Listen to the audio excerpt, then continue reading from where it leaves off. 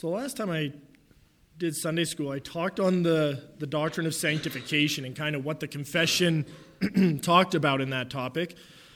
And as I was deciding this, as I was reading all the testimonies that kept coming in and even just remembering to old testimonies, one of the things that kept jumping up to me is just how many people in our congregation, and there was just a key word that kept jumping out at me, and it was legalism. And it just kept popping up. So how many people in this room, for instance, coming from a background, have dealt with legalism or works-based salvation or something being taught to you? Yeah, there's quite a number of people that have dealt with this. So what I thought would be a really good topic, kind of piggybacking off sanctification, is talking about the topic of good works.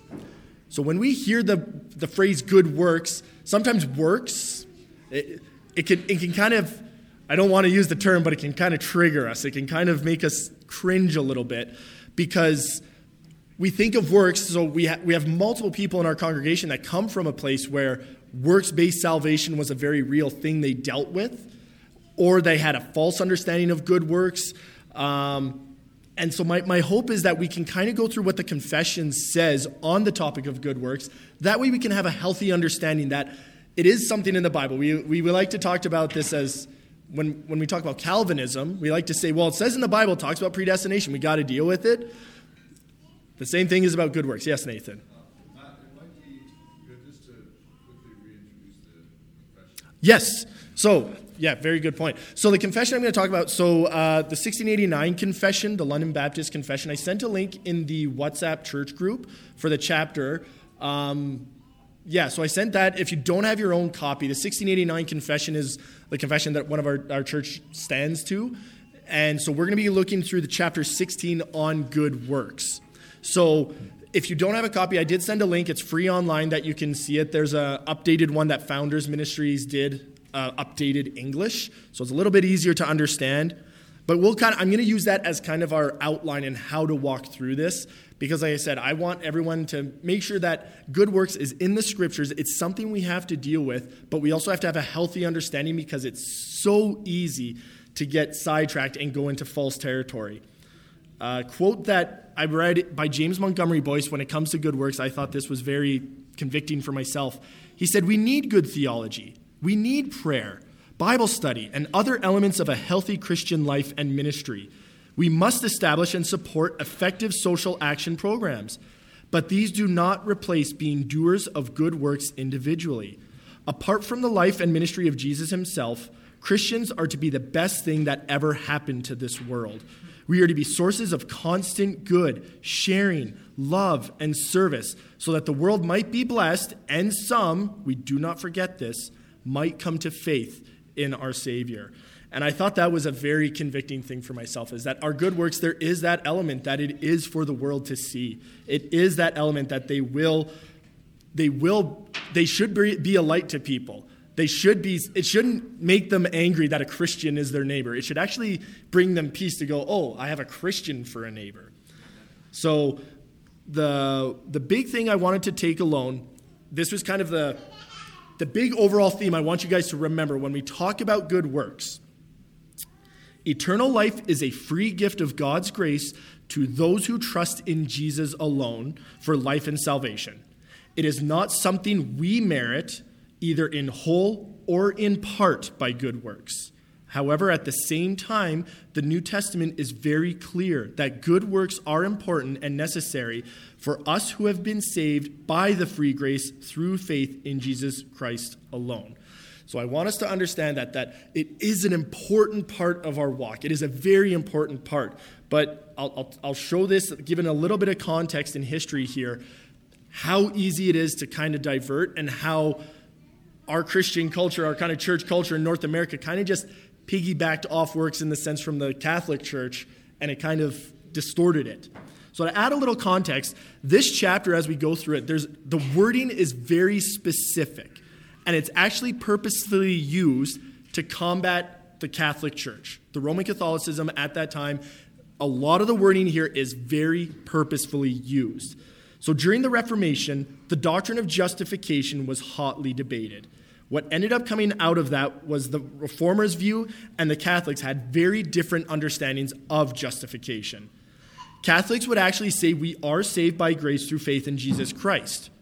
But the Protestants vehemently combated that we were saved by grace through faith in Jesus Christ alone. And that's where we're all recognizable. We all know the 5 solas of the Protestant Reformation. That's where it comes from. It was that word alone. It was not saved by, like, a Catholic would agree with that. And has anyone ever seen the old Martin Luther video? It was like the 50s or 60s, I believe. There's this there's this clip where Martin Luther's showing one of these leaders, he's showing them Romans, and there's this little interaction that it sums up that Reformation period when they talked about it. And this man says, Dr. Martin, if you leave a Christian to live only by faith, if you sweep away all good works, all these things you dismiss as mere crutches, what will you put in their place? And Martin Luther in the movie, whether it's true or not, but he said in the video, Christ. Man only needs Jesus Christ. That was the big fight between them at that time. So what is this difference of justification? So I'm going to really oversimplify this, because as I started to, I was reading through the Council of Trent to understand it, and not only was it in Old English, but it was also in legal terminology, so it was not fun to read. But it took me, so I'm just going to very much oversimplify this. Protestants believe that justification is fully and completely done by Christ. And if you look at the 1689 chapter on justification, this was the quote just to hammer it home. By this sacrifice of himself in his blood shed on the cross, he legitimately, really, and fully satisfied God's justice on their behalf. So that's what we believe as Protestants, that justification is fully done by Christ and Christ alone. A Catholic's understanding of justification is that you are justified by Christ plus your works. They have to go hand in hand.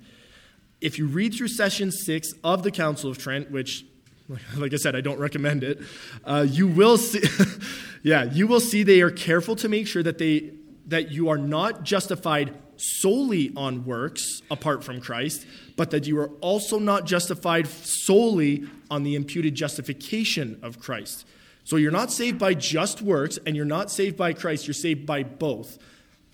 But in my opinion, if you're saved by any element of works, you would have to admit that you were saved by works. But they would say you need both. Because as I was reading through the canons, there were certain things that they said that I was like, amen, I agree with that. But then they would go off the rails. So let's open up to the first chapter. Like I said, if you don't have one, I would recommend getting, these are wonderful. They're great little systematic theologies to have in your, and they're just short chapters. They're very clear, wonderful. So I'd recommend it. I did send a link to the free version on Founders' website if you don't have it, but we'll start in paragraph 1. Good works are only those works that God has commanded in his holy word. Works that do not have this warrant are invented by people out of blind zeal or on a pretense of good intentions and are not truly good. So this first paragraph here actually defines good works for us. It does this by a positive claim, and it does it by a negative claim. And so what I mean by that is it tells us what good works are, but it also tells us what good works aren't. So let's think of it. I wanted to think of examples. How many of us, and I think any one of us can think in the past 5 years, have you ever been in a situation where somebody tells us to do something because it's the Christian thing to do? Or that we should do something because Jesus would want it this way, or if Jesus was alive today, he would be doing these things. Can anyone think of some examples in the past 5 years where you've dealt with this? Think of just the momentous historical things that we just went through. Like I'll break the ice and I'll say this one. During COVID, if you really love your neighbor, you will mask up, you will close the churches, you will do this. That's loving your neighbor. That's what Jesus wants you to do. Sounds spiritual and Christianese. What about during the Black Lives Matter movements? When it was, if you don't support this and their idea of justice, you're not a Christian. Did anyone else deal with those I dealt with it so many times, hearing these kind of things. So I think we all, and even in our, like I said, for those that come from a background of works-based salvation, you can probably think of times where you were told, you have to do X, Y, or Z, or you have to go to this church, or you have to do this thing, you have to do this ritual to truly be a Christian. Has anyone else by show of hands at all? Yeah, I have to wear a skirt. There we go. So we all have these little things that were put there. So now we have to ask the question, so what determines a good work? How are good works identified, and what is the standard by which they are defined? So this paragraph tells us that God alone defines what is good. He is revealed to us in his word, and good works are only those that are commanded by him and in line with his character or his definition of good. And we have plenty of scripture. So the scripture references, if you look at the bottom, he says Micah 6:8, Hebrews 13:21, Matthew 15:9, and Isaiah 29:13. If someone could open up to Micah 6:8 real quick, because that one is a very good one that just kind of thrusts this. Oh. He has told you, O man, what is good, and what does the Lord require of you, but to do justice, to love kindness, and to walk humbly with your God. Yeah, as it says in Micah 6:8, he has told you what is good. So God has told us this. And the confession points us to Matthew 15:9 and Isaiah 29:13 as well. Now, those scriptures, those are talking about the Pharisees, that for the commandments, they teach as doctrines the commandments of men. So this is going into that second part of that paragraph where they say, out of blind zeal. So when it says here, that works do not have this warrant that are invented by people out of blind zeal or on a pretense of good intentions are not truly good. So we have this idea that that's what the combat was for Matthew 15:9 and Isaiah, that men were devising up these traditions or these other good works and claiming that it was some way meriting righteousness from God. And they were just creating it. So the opening paragraph is very clear, and it's in God's word alone, tells us what a good work is. We also need to be careful to do good works in God's way. Sam Waldron writes this: how often Christian workers have justified prolonged absence from their families and failure to perform the most basic family or parental duties by the good work of being a missionary or being an evangelist. How often do women violate the scriptures in doing the good work of preaching or shepherding the church? So we think of those as good works, but as soon as we start to go outside our lane, whether it's even just through women that want to become preachers, being a preacher or that's a good work. But if it's not done in God's way, that's where it falters. Or that even men that somehow neglect their families, they get busy with ministry and they neglect that in itself, they're doing a good thing. They're doing ministerial work. They're doing evangelism. They're doing these things, but they're abandoning their families. So we always have to kind of have this tension that we're wrestling with, that we got to make sure we're doing a good work in God's way.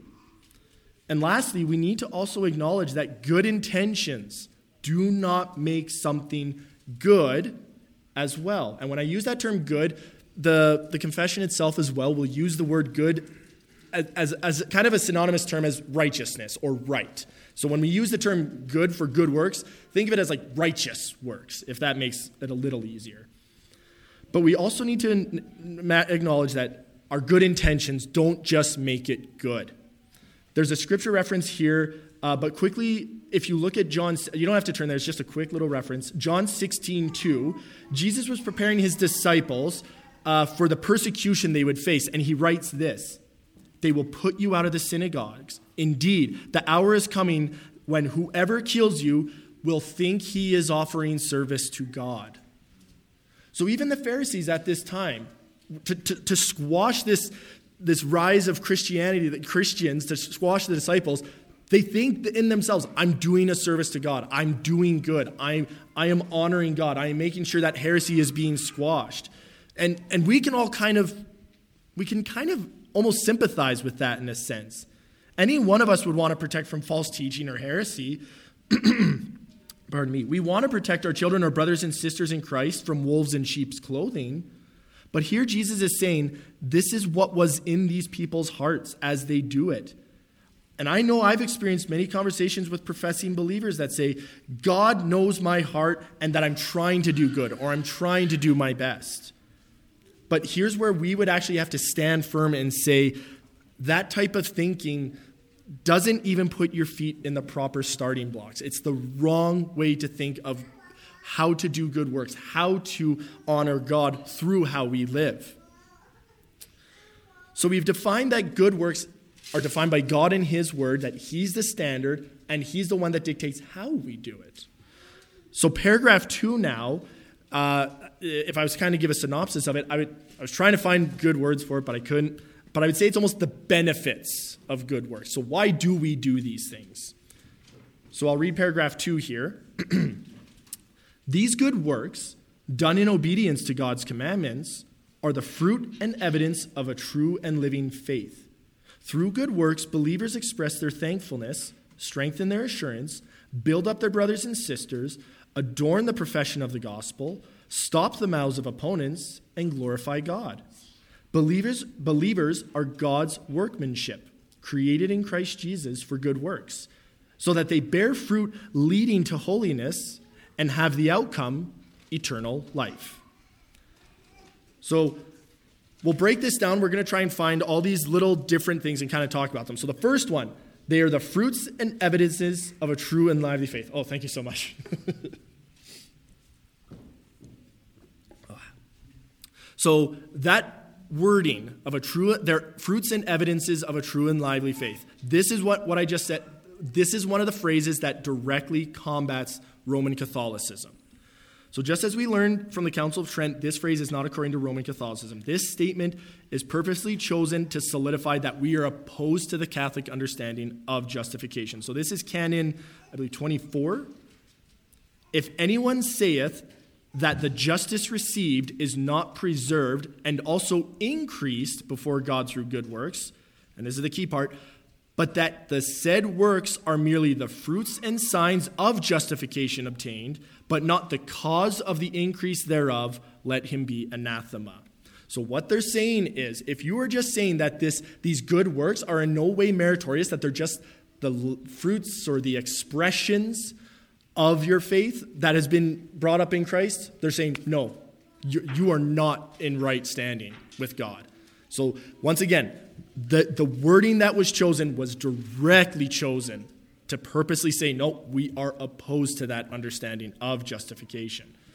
Because like I said, you got to think, Protestants think justification is fully done in Christ. Catholics think Christ put you on the right path, but you kind of have to do these works and do these things to keep on that path. So it's very, very synergistic. This phrase is also important to understand because this is where it can also flirt with the idea of salvation by faith plus works, if not understood correctly. So we need to remember two scriptures importantly, Romans 3:20 and Romans 4:5. For by works of the law, no human being will be justified in his sight, since through the law comes knowledge of sin. And then in Romans 4:5, and to the one who does not work, but believes in him who justifies the ungodly, his faith is counted as righteousness. So like I say, we have a very polar opposite view.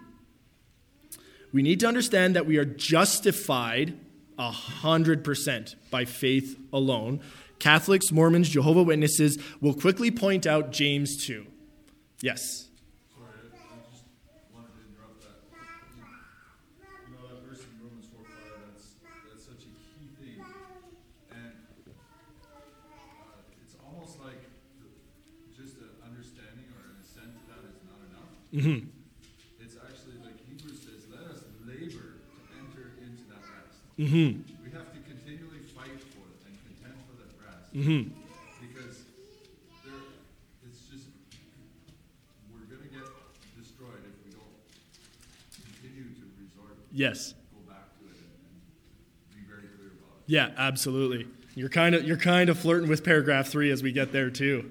How we have to be diligent in this. So yes, absolutely. And also it says, work out your own salvation by fear and trembling. Mm-hmm. Yeah, and I'll actually talk about that. That's Philippians. Yes, I'll talk about that verse as well. But James 2 is this is anybody that thinks of works, that they say Protestants, because that was a big combat at the time, is, oh, you Protestants don't care about works. You're not going to do good for society. You don't care about doing anything. You don't care about helping your neighbor. That was kind of the big combat thing. And James 2, like there's some scripture in there. If you read James 2, it seems like there's this fight. Like, so for instance, James 2, 17 and 18. So also faith by itself does not have works, is dead.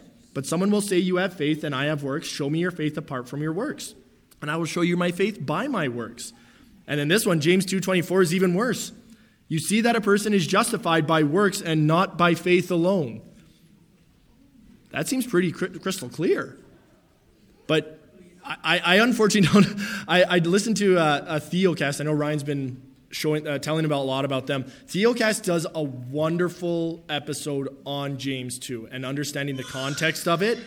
And you really have to understand the context of James 2 carefully, because they will be quick to throw this out with you. If you ever do evangelism to somebody that, like I said, Mormons for sure, faith without works is dead, they will be very quick. But you have to understand the context of what is going on. And if anyone wants to, I'll try and find the link to that, because it was a very helpful episode to understand. Like I said, they explained it wonderfully, but it's unfortunately due to time. I just don't have time. But to kind of break it down just simply is that James actually agrees with us, that he actually does agree. These works, he's basically saying that how can you say you've been changed by the gospel, that you have been united to Christ, and that your faith isn't flowing out of that? This is going in line with Jesus' words that a good tree bears good fruit, that you can't just duct tape an apple to a tree and be like, see that it's producing fruit, it's good. No, the life of that apple comes from the tree. It comes from the root. So James actually works, he actually does agree with us, but like I said, if you just sit and just kind of read it very blankly without the context and understanding why James is writing what he's writing, it'll come up. And so that was my fear, is I just want to make sure that it is there, but James 2 helps us understand, but a very, very quick overview is that James is actually talking about works accompanying our faith. And as the first line of paragraph 2 says, good works are the fruit of our salvation. They are not the root of our salvation. Sam Waldron, in his exposition, writes this: our Baptist forefathers, with this assertion, make sure that we realize that the context of which we must think of the advantage of good works is one of gospel grace, not legal merit.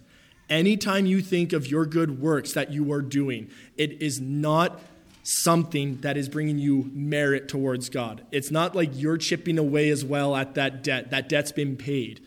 It is all of gospel grace. They are simply the outpouring of what Christ has done in us. There's no meritorious advantage to doing good works. I believe this was also from him. This is the biblical teaching on this subject, which was held by the Reformers. Justification is not based on our works. We are justified by Christ and his work alone, which we receive and rest on by faith alone. By being united to Christ through faith alone, good works will inevitably follow, because the believer in Christ has also been given the gift of the Spirit and now desires to live for and in obedience to the one who has saved him. Yes, you have a change of heart. You have this. Paul Washer has this one example that really cut me when I first heard it, and he uses this analogy that if I was speaking at a church and I showed up 20 minutes late and my suit's all disheveled and my hair's all a mess and I go, oh, I'm sorry I'm late, and the guy said, you're 20 minutes late, where were you? He goes, well, I got a flat tire and one of the lug nuts rolled into the middle of the road, and I went out to the middle of the road and I picked it up and I looked up and there was a 10-ton logging truck coming my way and he ran me over at 120 miles an hour. So I'm sorry I'm 20 minutes late. And the guy would say, no, that's insane. How can you have an encounter with a logging truck at 120 miles an hour and just come with a little bit like that? You're either a lunatic or you're lying. And Paul Washer went on to say, then how can you say you've had an encounter with the holy and righteous God and not see something different and not be changed? And he said, you've already made your God less powerful than a 10-ton logging truck. That really cut me hard. So that is what you have to understand, is that what Christ has done for you, you feel a joy. Remember that whole thing, my burden is light, my yoke is easy. You start to look at the law no longer as this master, as this overbearing thing, because you've been set free from it. And now you find joy in it. You find joy in helping and blessing those and doing good works and honoring and obeying your Father. You find joy in it. And kind of working on that joy, just for the agriculture lovers, Sam Waldron had a great, to talk about the merit and gospel grace idea, is we have to understand the context of where our works fit. He said, a plow is of great use in the context of a farm, but it is no use displayed in the front yard of my home in suburban Grand Rapids.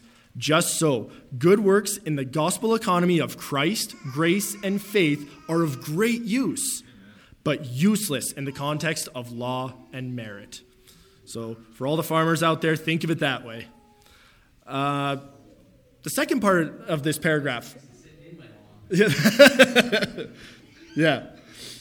So, the next part that he says in paragraph 2, here's another thing, is it expresses our thankfulness to God.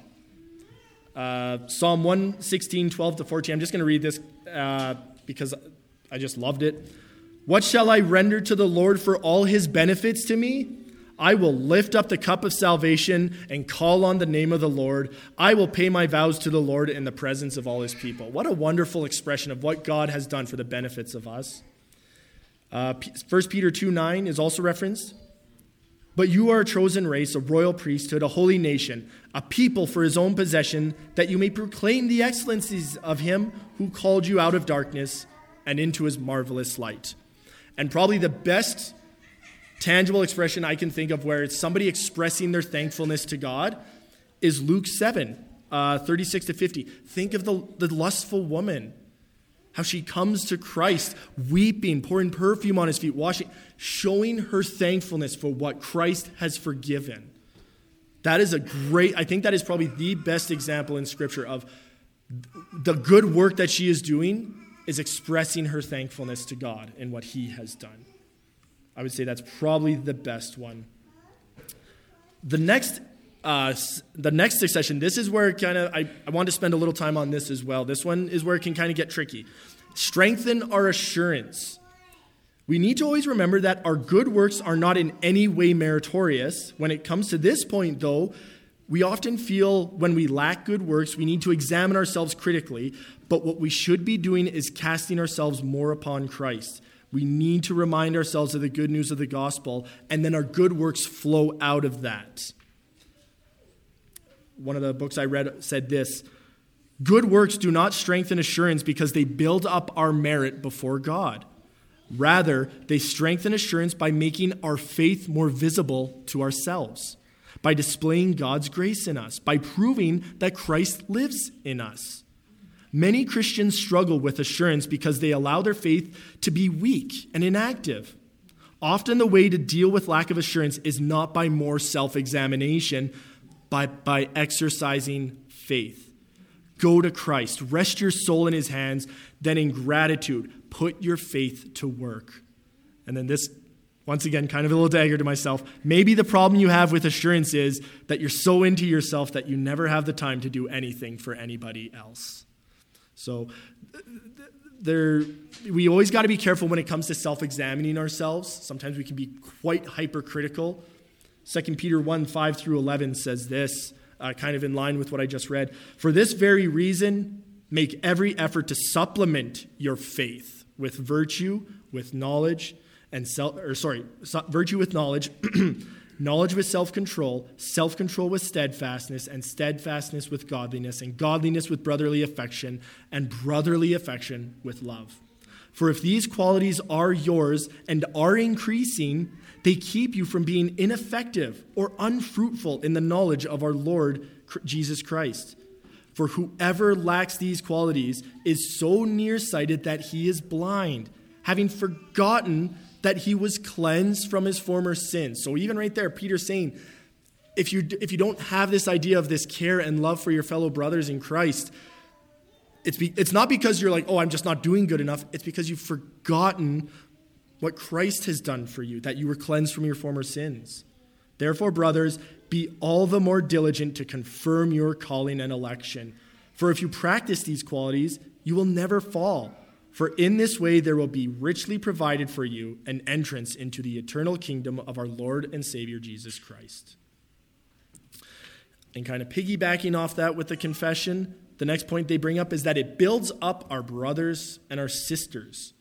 Matthew 5:16. I mean, this one, it's pretty self-explanatory. self-explanatory, but Matthew 5:16, in the same way, let your light shine before others so that they may see your good works and give glory to your Father who is in heaven.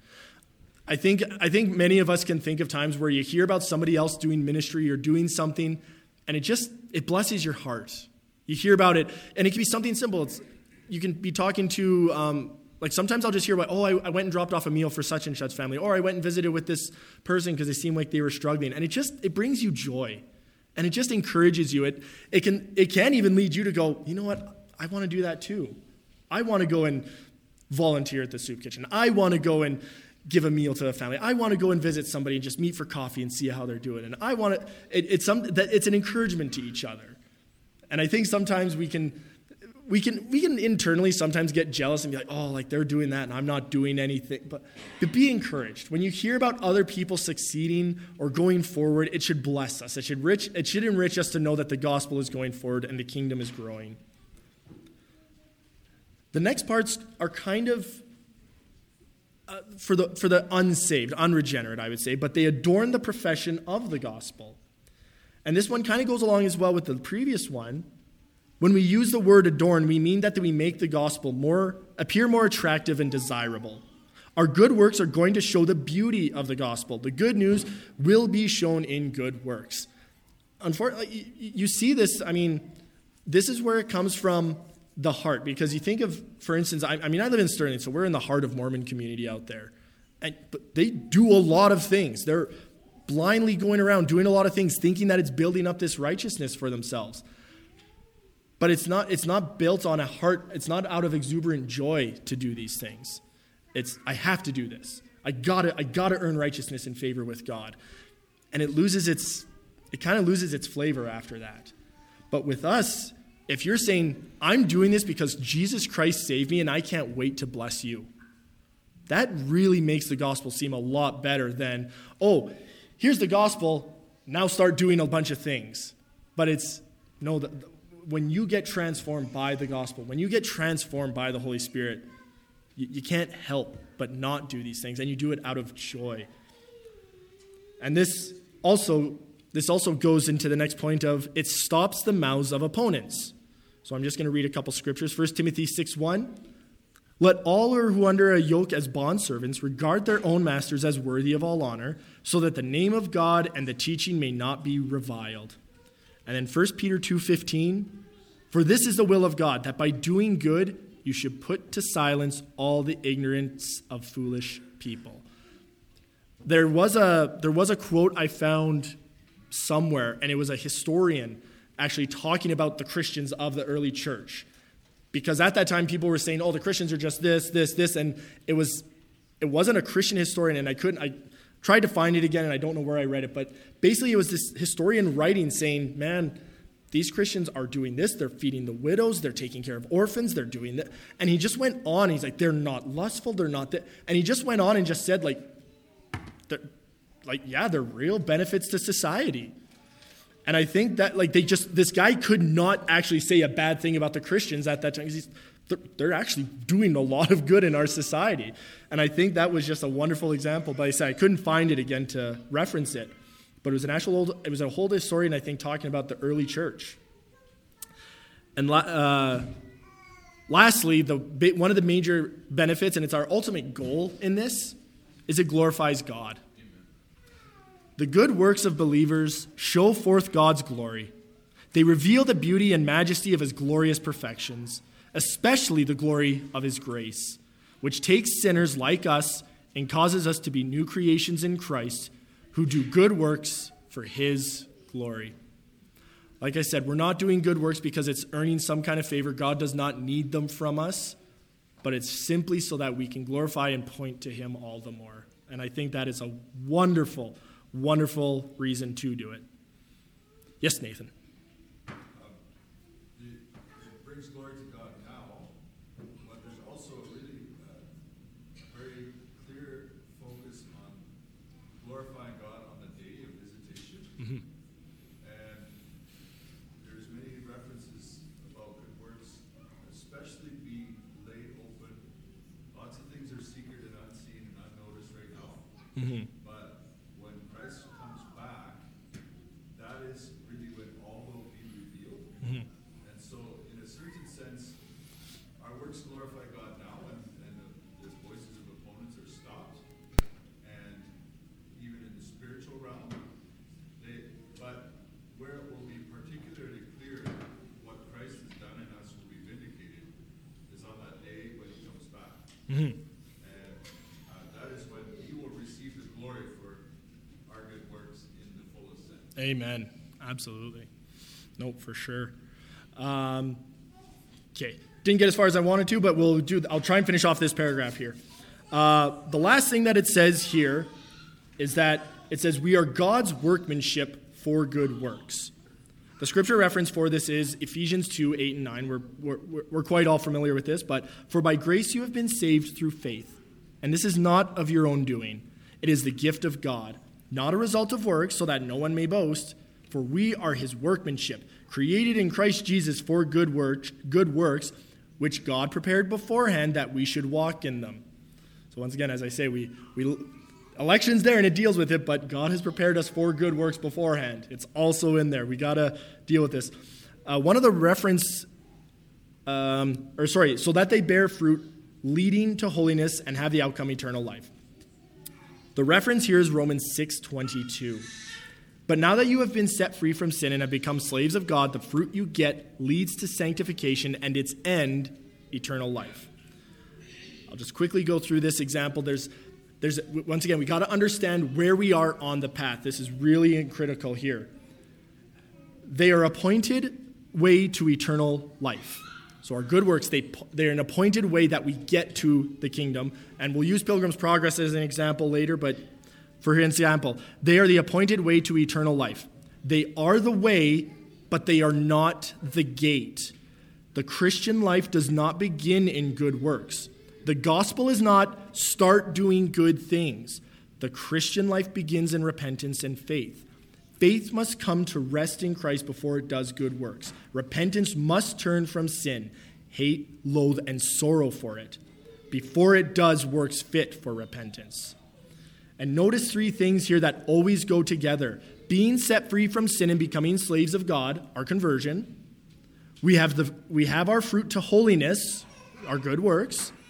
And the end, everlasting life, which is our glory. So we have conversion, good works, and glory. Again, we cannot separate those three things.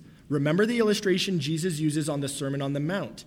He speaks of the narrow gate and the narrow way that leads to life. The gate and the way cannot be separated. If you were not in the narrow way that leads to life, you never entered the gate. And if you have entered the narrow gate, you will be in the narrow way. The way, the gate, and the end, eternal life, are inseparable. Good works are not the narrow gate of conversion.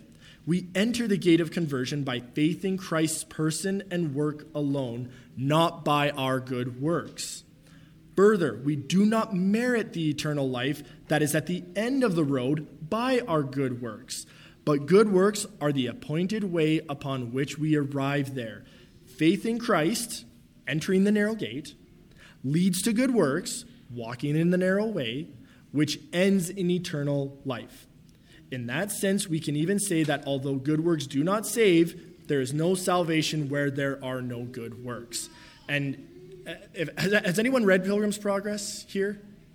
Oh yeah, quite a few. So another way of understanding this is in Pilgrim's Progress, if you remember, in one of the chapters, there was two men that came tumbling over the wall where Christian was walking. And they were named Formalist and Hypocrisy. And Christian asked them this: why did you not enter in at the gate which stands at the beginning of the way? Do you not know that it is written that one who does not enter by the gate but climbs up some other way, that person is a thief and a robber? So we always got to get that order right. Our good works are not the gate that we enter. That is faith in Christ. As soon as you walk through that gate of faith in Christ, you're on the path of good works. And that's the way to eternal life. So I thought that was a wonderful analogy to kind of think about it. They're like I say, you can't sit there and think that my works are meritorious and I need these, but it's the path that God has chosen for us to walk along. So I didn't get as far as I wanted to. I wanted to get through paragraph 3, but I'm already past my time. So I'll try and shorten this up and get through more. But Nathan, would you mind closing us in prayer?